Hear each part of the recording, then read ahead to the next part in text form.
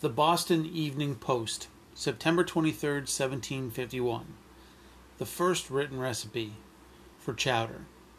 First, lay some onions to keep the pork from burning, because in chowder there cannot be turning. Then lay some pork in slices very thin. Thus you in chowder always must begin. Next, lay some fish cut crossways very nice. Then season well with pepper, salt, and spice. Parsley, sweet marjoram, savory, and thyme. Then biscuit next, which must be soaked some time. Thus your foundation laid, you will be able to raise a chowder high as Tower of Babel. For by repeating or the same again, you may make a chowder for 1,000 men. Last, a bottle of claret with water eno to smother 'em. You'll have a mess which some call omnium. Gather 'em. I'm Chef Ben. This is Food in 5, and this is the brief history of chowder.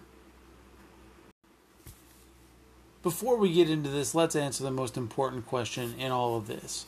What is a chowder? Well, according to the Oxford English Dictionary, a chowder is a rich soup typically containing fish, clams, or corn with potatoes and onions. Now this may have you wondering, what's the difference between a chowder and a stew? And the answer is nothing really.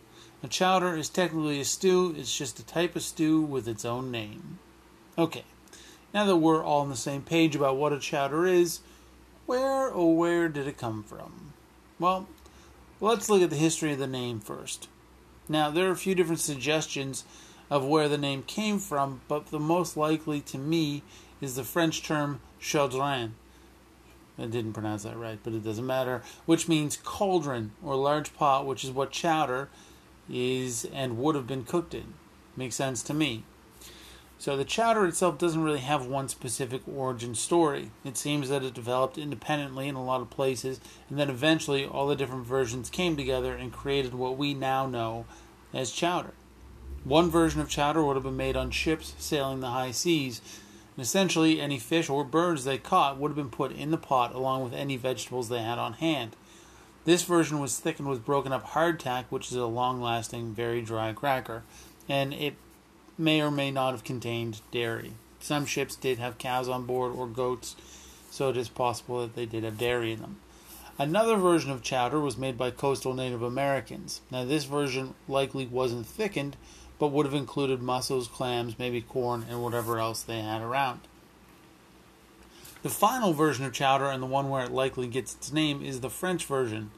In small coastal villages in France around the 16th century, there would be a large community cauldron that every fisherman returning from the sea would add a portion of his catch to.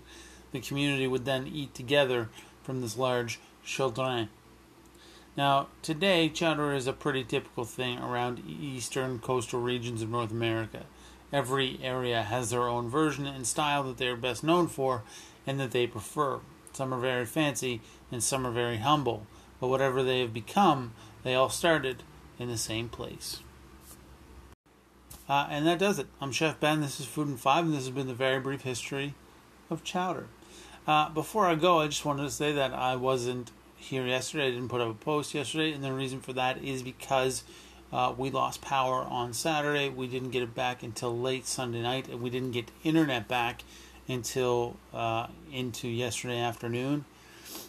So I was unable to do a post. Hurricane Dorian walloped my area of the world pretty good this weekend. Some buildings lost their roofs. A crane got knocked down on top of another building. There's still, I think, 200,000 people without power. So it's a pretty crazy storm. Luckily, we're all good. No damage to us, or no injuries have been reported or anything, so everybody's safe. So I apologize for not being here yesterday, but everything's back to normal now. So I'll be back tomorrow with another fantastic episode of Food in 5. And of course, you can follow me on Instagram and Twitter at Chef Ben Kelly, and on Facebook at Ben Kelly Cooks. And as always, thanks for listening, everybody. I hope that you have a great Tuesday. I'll see you tomorrow.